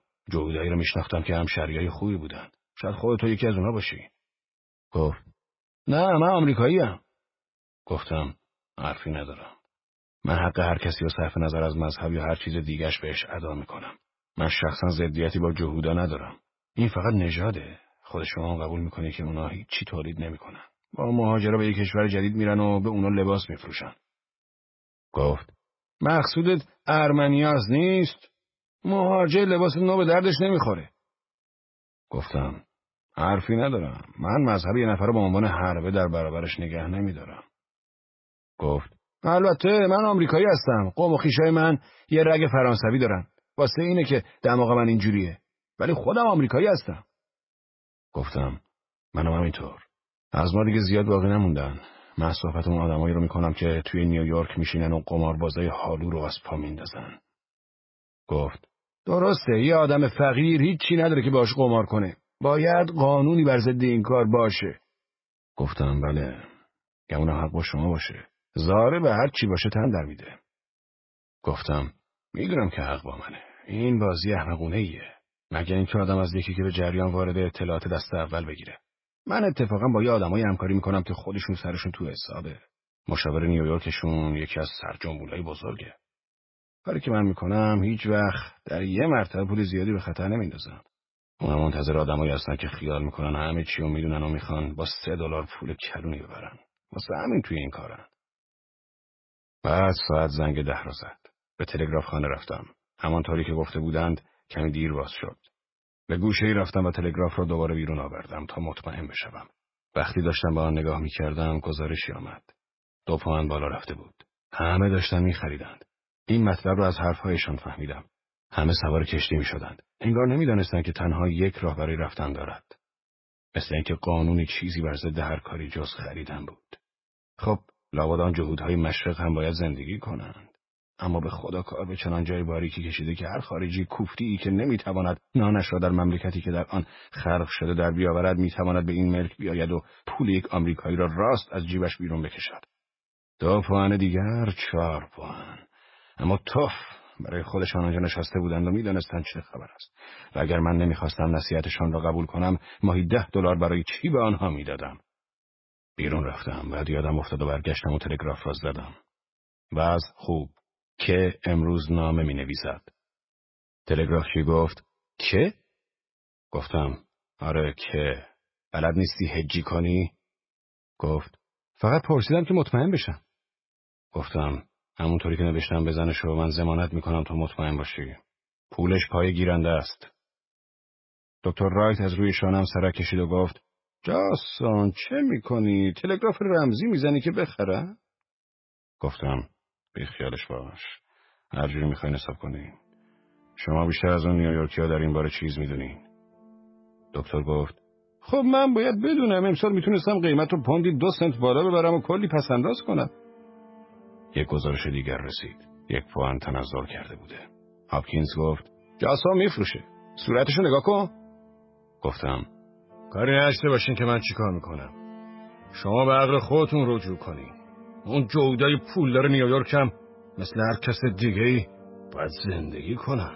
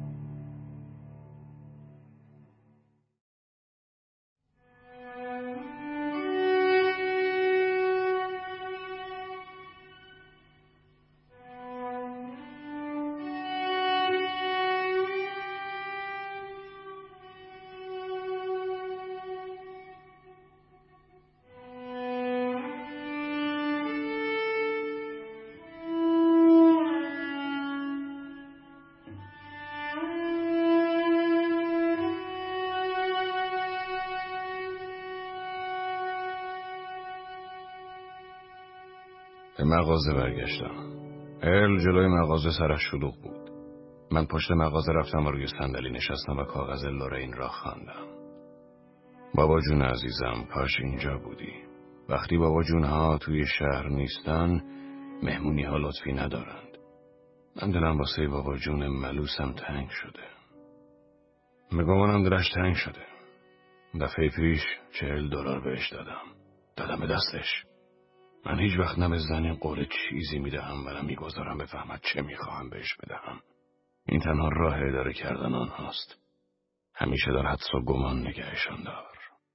اگر فکرت به هیچ چیز نمیرسد که متعجبشان کنی، یک مشت توی آروارهشان بزن. کاغذ را پاره کردم و روی خلطدان سوزاندم. قاعده کار من این است که هیچ وقت تکه کاغذی را که دست خط یک زن رویش باشد نگه ندارم و خودم هم هیچ وقت برای آنها نامه نمی نویسم.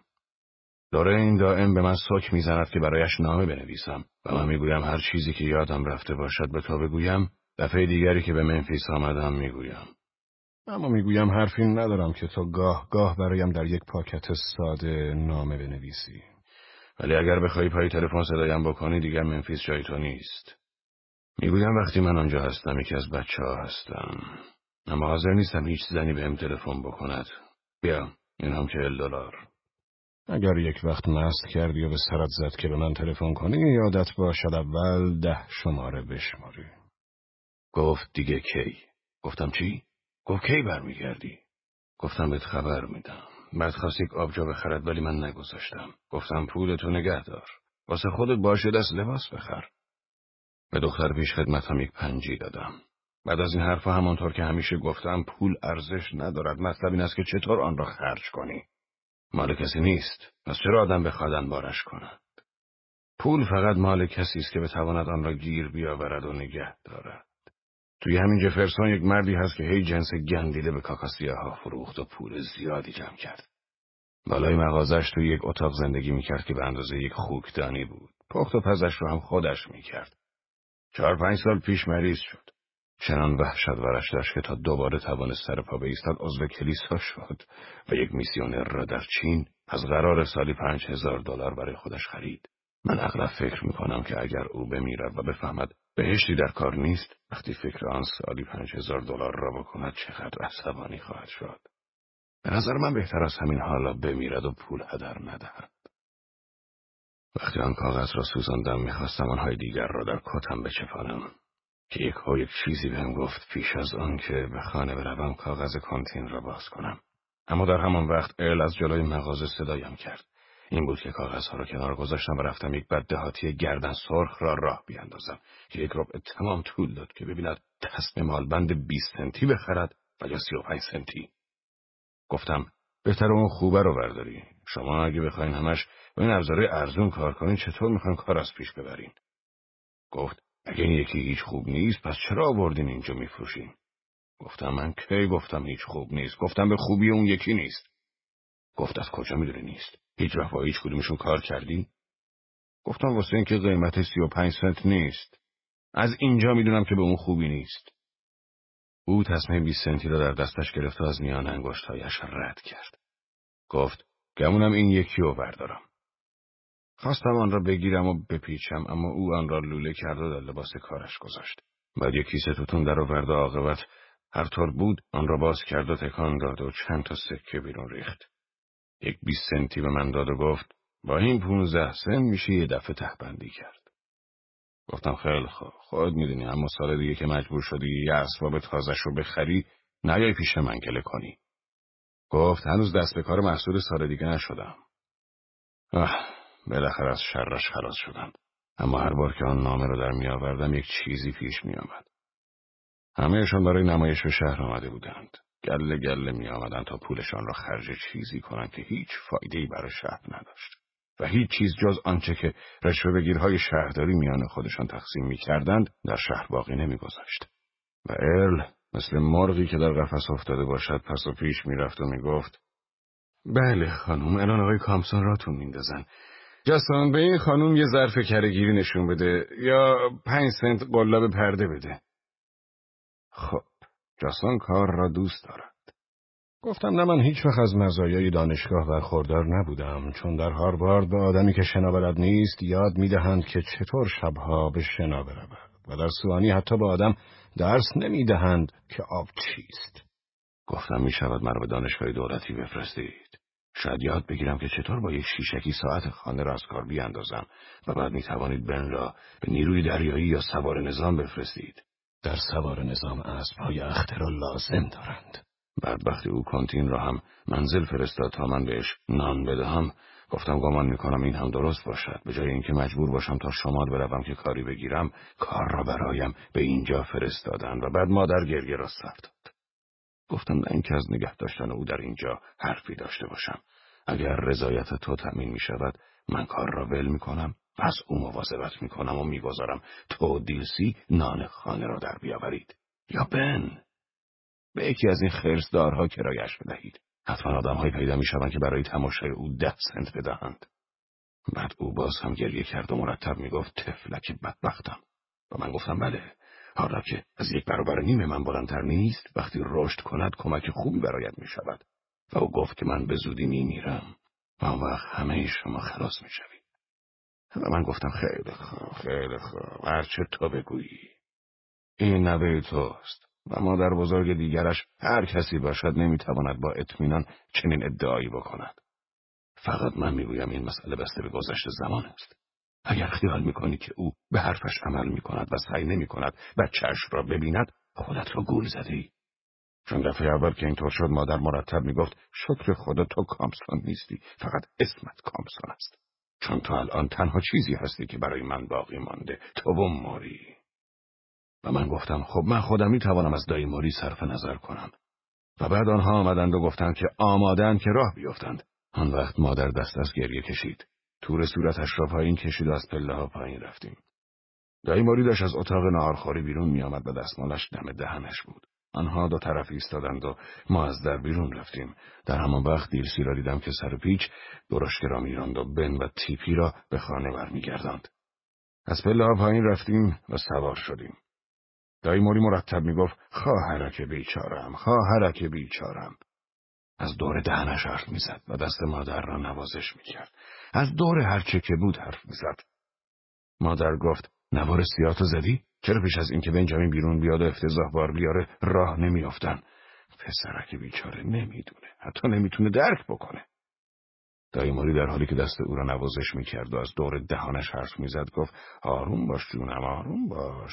همینجوری بهتره. بذار تا وقتی مجبوره از داغ دیدن بیخبر باشه. مادر گفت زنای دیگر رو بچه‌هاشون در اینجور مواقع نگهداری میکنن. او گفت تو هم جاسون و منو داری. مادر گفت خیلی برام وحشتناکه که هنوز 2 سال نشده هر دوتاشون همچی بشن. او گفت آروم باش، آروم باش. بعد از مدتی یک جور دزدکی دستش را به طرف دهانش برد و آنها را از پنجره بیرون انداخت. آن وقت فهمیدم که بوی چه چیز بود که مدتی به دماغم میخورد. میخک. مثل اینکه تصور میکرد این حداقل کاری بود که او میتوانست در تشییع جنازه پدر انجام بدهد.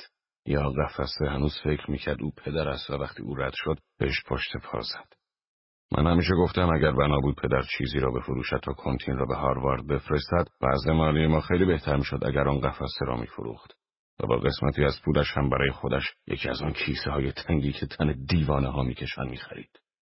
به گمانم دلیل این که کفگیر کامپسون آنطور که مادر میگوید پیش از آن که به من برسد به ته دیگ خورد این بود که پدر هرچه بود و نبود سر مشروب گذاشت.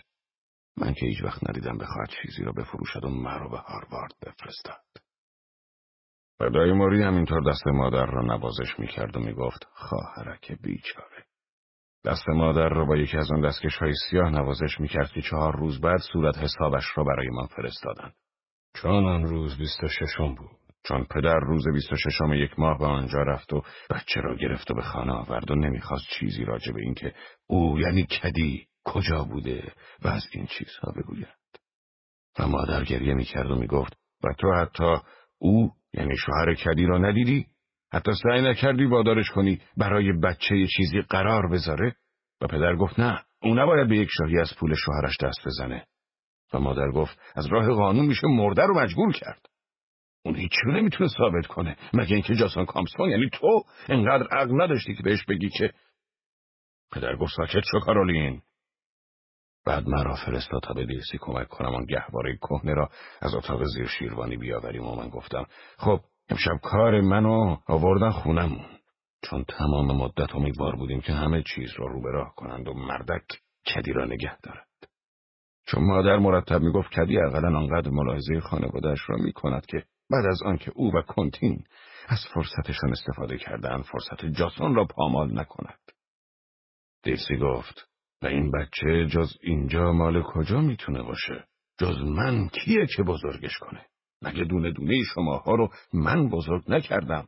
من گفتم خیلی شاهکار به خرج دادی. به هر جهت این بچه یه کاری دست مادر میده که حسابی اسباب ناراحتی خیالش بشه. گهواره رو پایین بردیم و دیلسی در اتاق کهنش شروع به سوار کردن آن کرد. بعد مادر درست حسابی گریه را سر داد. دیلسی گفت کارنی خانم بیدارش میکنین. مادر گفت توی اونجا که اون محیط آلودش کنه؟ همینجوری هم با میراثی که نصیبه شده کار اونقدر که باید سخت هست. پدر گفت ساکت، چرا نگو. دیلسی گفت چرا اینجا نخوابه؟ تو همین اتاقی که من مادرشو هر شب خوابوندم تا وقتی اینقدر گنده شد که خودش تنها بخوابه. مادر گفت تو نمیدونی دختر خود من و شوهرش از خونه بیرون کنه. طفلک معصوم بیچاره من. و به کنتین نگاه کرد و گفت هیچ وقت نمیفهمی که باعث چه درد و رنجی شدی. پدر گفت ساکت کارولین. دیلسی گفت واسه چی جلوی جاسون اینجور میکنین؟ مادر گفت من سعی کردم از جاسون محافظت کنم. همیشه سعی کردم اون از این محیط محافظت کنم.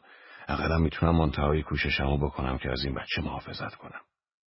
دیلسی گفت میخوام ببینم خوابیدن تو این اتاق چه صدمه‌ای بهش میزنه. مادر گفت دست خودم نیست. من میدونم که پیرزنی مزاحم هستم، اما میدونم که مردم نمیتونن قوانین الهی و زیر پا بذارن و به جزای خودشون نرسن. پدر گفت مزخرف میگی. دیلسی پس گهواره رو توی اتاق کارولین خانوم بذار. مادر گفت تو میتونی بگی مزخرفه، اما این بچه هرگز نباید بدونه. حتی نباید اون اسمو یاد بگیره. دیلسی به تو اجازه نمیدم این اسمو هیچ وقت جلوش به زبون بیاری. اگه میتونست بزرگ بشه و نفهمه که مادری داشته، من خدا رو شکر میکردم. پدر گفت دیوونگی و بذار کنار. مادر گفت من هیچ وقت دخالت نکردم و گذاشتم هر جور میخواستی اونا رو بار بیاری، اما دیگه بیشتر از این نمیتونم تحمل بکنم. تکلیف این کارو باید همین الان معین کنیم، همین امشب. یا باید اون اسم هیچ وقت جلوی این بچه گفته نشه، یا باید از اینجا بره، یا من میرم. حالا خود دانی. پدر گفت ساکت، فقط حالت جا نیست. همین. دیلسی بذارش اینجا. دیلسی گفت شما حال درستی نداری، مثل دوک شده ای. شما برین تو رخت خواب، من براتون یه تودی درست میکنم بلکه خوابتون ببره. شرط میبندم از وقتی رفتین تا حالا یه شب خواب حسابی نکردین. مادر گفت نه، نمیدونی دکتر چی میگه؟ چرا باید تشویقش کنی که مشروب بخوره؟ حالا هم دردش همینه. منو میبینی؟ منم زجر میکشم، اما من انقدر ضعیف نیستم که خودمو با ویسکی بکشم. پدر گفت اینا همه چرته. دکترها چی میدونن؟ به مردم کارایی رو تجویز میکنن که به صرافتش نیستن و نونشونو از این راه در میارن. و هیچ کس درباره این انترای فاسد شده جز این چیزی نمیدونه. لابد بعدش هم کشیش بالای سرم میارین. بعد مادر به گریه افتاد و پدر بیرون رفت. به طبقه پایین رفت و بعد من صدای قفسه را شنیدم. بیدار شدم و شنیدم که دوباره داشت پایین میرفت. مادر خوابش برده بود یا یک همچو چیزی، چون عاقبت خانه ساکت شده بود. پدر هم سعی میکرد ساکت باشد چون من صدایش را نمیشنیدم.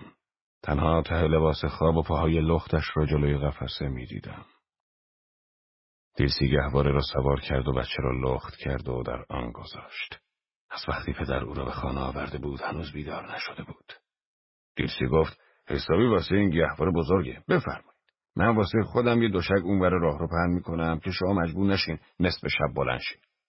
مادر گفت من نمیخوابم، تو برو خونت. واسه من فرقی نمیکنه. من خوشحال میشم که باقی عمرم رو وقف این بکنم. اگه فقط بتونم جلوی دیلسی گفت حالا ساکت بشین. به من گفت ما ازش مواظبت میکنیم، تو هم برو بخواب. فردا باز بری مدرسه. من بیرون رفتم. بعد مادر صدایم کرد که برگردم و مدتی سرش را روی شانه‌ام گذاشت و گریه کرد. گفت تو تنها امید منی. هر شب من به خاطر تو خدا رو شکر میکنم. وقتی منتظر بودیم که آنها شروع کنند، او گفت شکر خدا که اگر هم بنا بود او از دست برود، این تو بودی که برای من ماندی و نکندین. شکر خدا که تو کامپسون نیستی، چون حالا دیگر به جز تو موری هیچ چیز برای من باقی نمونده. و من گفتم خب من خودم میتونم از دایی موری صرف نظر کنم.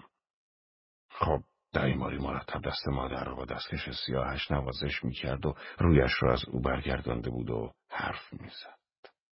وقتی نوبت او شد که بیل را بگیرد دستکشها را درآورد.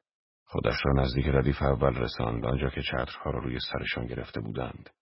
گاه پا به زمین میکوبیدند و سعی میکردند گل را از پاهایشان بتکانند و گل به بیلها میچسبید و آنها مجبور بودند آن را بتکانند و وقتی گل روی تابوت میافتاد صدای پوکی میکرد. و وقتی من پس رفتم و درشکه را دور زدم، دایی موری را دیدم که پشت یک سنگ قبر ایستاده بود و بطری را به دهان گذاشته بود. فکر کردم این کارش تمامی ندارد، چون من هم لباس نام را پوشیده بودم، اما از قضا هنوز زیاد گل روی چرخها جمع نشده بود. فقط مادر آن را دید و گفت نمیدونم آیا کی بتونی یکی دیگه بخری. و دایی موری گفت این حرفا رو نزن، هیچ غصت نباشه. شما منو دارید که همیشه تکیهگاهتونم. و داریم هم همیشه. نامه چهارم از او بود، اما احتیاجی به باز کردن آن نبود. مثل اینکه خودم آن را نوشته باشم. می توانستم آن را از حفظ برای مادر بازگو کنم و برای اینکه مطمئن باشم $10 هم به آن اضافه کنم، اما درباره آن نامه دیگر فقط حدسی زده بودم. حس می کردم وقتش شده بود که او دوباره بعضی از حقه‌هاش را از سر بگیرد. بعد از آن بار اول حسابی عاقل شده بود. خیلی زود فهمید که فلز من زمین تا آسمان با پدر فرق دارد. وقتی شروع به پر کردن و قبر کردن مادر حسابی گریه را سر داد. این بود که دایماری به او سوار شد و رفت. دایماری گفت تو میتوانی با یک نفر دیگر بروی. خوشوقت میشوند که تو را سوار کنند. من مجبورم مادرت را برسانم. و من فکر کردم که بگویم آره، باید به جای یک بطری 2 تا با خودت میآوردی. فقط فکر این را کردم که کجا بودیم و گذاشتم که بروند. خیس شدن من برایشان اهمیتی نداشت، چون در آن صورت مادر از ترس اینکه مبادا من سینه پهلو کنم میتوانست مدتی حال کند. خب، رفتم توی این فکر رو تماشا میکردم که چطور آنها توی قبر خاک میریختند. خاک را چنان شلم شوربا پرت میکردند که انگار میخواستند شفته درست کنند یا نرده بسازند. دیدم دارم حال عجیب غریبی پیدا میکنم و برای همین تصمیم گرفتم کمی قدم بزنم. فکر کردم که اگر به طرف شهر بروم آنها میرسند و سعی میکنند به زور سوارم کنند. این بود که برگشتم به طرف قبرستان کاکاسیاها رفتم. زیر چند تا درخت سرو ایستادم. آنجا باران زیاد نمیآمد و فقط گاه گاهی چکه میکرد. از آنجا دیدم که چه وقت کارشان تمام شد و راه افتادند. بعد از مدتی همهشان رفته بودند و من 1 دقیقه صبر کردم و بعد بیرون آمدم. مجبور بودم از روی سنگ فرش راه بروم تا از میان علفهای خیس نگذارم. این بود که تا وقتی نزدیک آنجا نرسیده بودم او را ندیدم. در یک شنل سیاه آنجا ایستاده بود و به گلها نگاه میکرد. من فوراً پیش از آنکه برگردد و به من نگاه کند و تور صورتش را بالا بزند فهمیدم کیست. گفت سلام جاسون و دستش را دراز کرد. دست دادیم. گفتم اینجا چیکار میکنی؟ فکر میکردم به مادر قول دادی که دیگه اینجا بر نگردی. فکر میکردم عقل بیشتر از این باشه. گفت دهه. دوباره به گلها نگاه کرد. حتما $50 میارزیدند. یک نفری دست گل روی قبر کنتین گذاشته بود. گفت کار توئه؟ گفتم گرچه تعجبیم نداره. من هیچی از تو بعید نمیدونم. هیچ کس برای تو اهمیت نداره. تو هیچ کس رو داخل آدم حساب نمی کنی. گفت اون کارو میگی. به قبر نگاه کرد. گفت جاسون از اون بابت متاسفم. گفتم میدونم خیلی. حالا دیگه خودت به موش مردگی زدی. اما هیچ لازم نبود برگردی. دیگه هیچی باقی نمونده. اگه حرف منو باور نمی‌کنی از دایماری بپرس. گفت من چیزی نمیخوام. به قبر نگاه کرد. گفت چرا به من خبر ندادن؟ من همینجوری توی روزنامه خوندم. توی صفحه آخر. همینجوری چشم افتاد. چیزی نگفتم. آنجا ایستاده بودیم و به قبر نگاه می‌کردیم. و بعد من به فکر روزهایی افتادم که کوچیک بودیم و فلان و بهمان. و اون وقت دوباره حال عجیب و غریبی بهم دست داد، مثل اینکه عصبانی شده باشم و از این حرفا. در این فکر بودم که از این به بعد دیگر دایماری مدام در خانه ماست و همانطور که مرا زیر باران ول کرد تا تنها به خانه بروم، بقیه کارها را هم روبرا می‌کند. گفتم جون تو خیلی دلت میسوزه که تا مرده پا شدی دزدکی اومدی اینجا، اما واسط هیچ فایده نداره. فکر نکن میتونی از آب گلالود ماهی بگیری و یواشکی برگردی. آدمی که نتونه خرشو نگه داره چشمش کور باید پیاده راه بره. گفتم ما تو اون خونه حتی اسم تو هم بلد نیستیم. گفتم اینو میدونی؟ ما حتی تو رو با اونو کانتین نمیشناسیم. اینو میدونی؟ گفت میدونم. همانطور که به قبر نگاه میکرد گفت جاسون اگه یه جوری ترتیبشو بدی که من 1 دقیقه بچه رو ببینم $50 بهت میدم. گفتم تو $50 نداری. بدون اینکه به من نگاه کند گفت ترتیبشو میدی؟ گفتم پولتو ببینم. من باور نمی‌کنم تو $50 پول داشته باشی. میدیدم که دستش زیر شنل در جایی حرکت میکرد. بعد دستش را دراز کرد. بعد مصب پر از پول بود. 2-3 تا زردش را دیدم. گفتم هنوز بهت پول میده؟ چقدر برات میفرسته؟ گفت $100 بهت میدم. میکنی؟ گفتم فقط 1 دقیقه و تازه اونجور که من بهت میگم. من به قیمت $1000 راضی نیستم که مادر بفهمه. گفت باشه هر جوری خودت میگی بکن. یه جوری که فقط من 1 دقیقه ببینمش. هیچ خواهش یا کاری نمیکنم. راست را همون میکشم میرم. گفتم پولو بده من. گفت بعدش بهت میدم.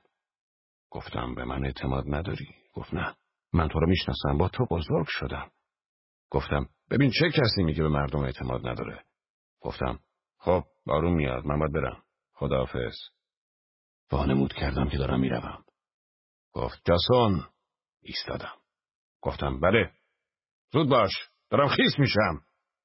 گفت خیلی خوب، بیا. هیچ کسی آنجا نبود. برگشتم و پول را گرفتم. هنوز آن را نگه داشته بودم و از زیر تور صورتش به من نگاه میکرد. گفت میکنی؟ قول میدی؟ گفتم ول کن، میخوای یه نفر برسه ببینتمون؟ او ول کرد. پول را در جیبم گذاشتم. گفت میکنی جاسون؟ اگه راه دیگه ای داشتم از تو خواهش نمیکردم. گفتم درسته، هیچ راه دیگه ای نداری. پس چی که میکنم؟ بهت که گفتم فقط تو هم باید همون کاریو که من میگم بکنی. گفت باشه میکنم.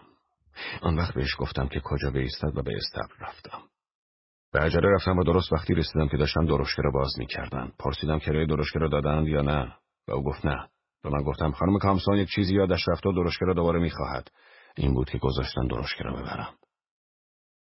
مینک درشکه را میراند. برایش یک سیگار برگ خریدم و انقدر این طرف و آن طرف رفتیم تا در خیابان‌های پشتی هوا تاریک شد و دیگر کسی او را نمیدید. آن وقت مینک گفت که باید اسب‌ها را برگرداند و من گفتم که یک سیگار برگ دیگر برایت میخرم. آن وقت درشکه را توی کوچه بردیم و من از حیاط گذشتم و داخل خانه شدم. در راه رو ایستادم تا اینکه صدای مادر و دایی ماری را در طبقه بالا شنیدم. آن وقت برگشتم و به مطبخ رفتم. بچه و بن و دیلسی در مطبخ بودند. گفتم مادر بچه را میخواهد و او را به درون خانه بردم. بارانی دایی ماری را پیدا کردم و دور او پیچیدم و بغلش کردم و به کوچه برگشتم و سوار درشکه شدم. به مینک گفتم به ایستگاه راه آهن برو. او میترسید از جلوی استبل رد بشود. این بود که مجبور شدیم از راه پشتی برویم. و من کدی را دیدم که زیر چراغ ایستاده بود و به مینک گفتم که درشکه را چسبیده به پیاده رو ببر. و تا گفتم برو شلاق را بکش.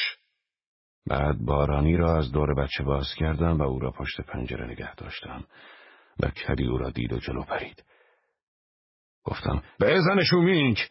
و مینک از پا شلاق زد و ما از کنار او مثل یک ماشین آتش نشانی گذشتیم. گفتم حالا همونجور که قول دادی سوار اون قطار بشو برو. از پنجره عقب میدیدم که دنبالمان میدود. گفتم بازم بزنشون، بریم خونه. وقتی سر چرخیدیم او هنوز هم داشت میدوید. و آن شب من دوباره پول را شمردم و کنار گذاشتم و حالم بد نبود.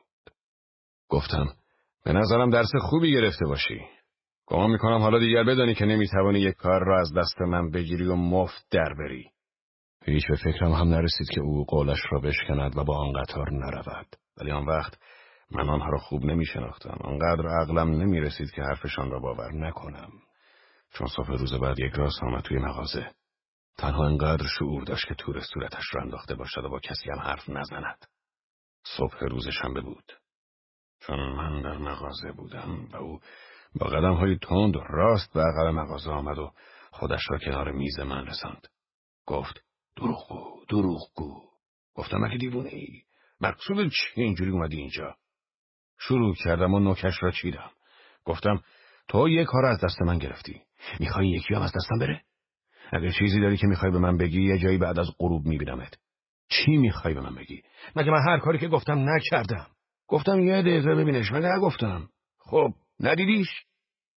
او فقط ایستاده بود و به من نگاه میکرد و مثل یک مریض نوبه‌ای میلرزید.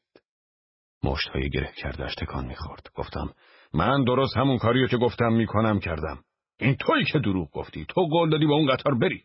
مگه قول ندادی ها؟ مگه ندادی؟ اگه خیال میکنی میتونی اون پولو پس بگیری یه امتحانی بکن.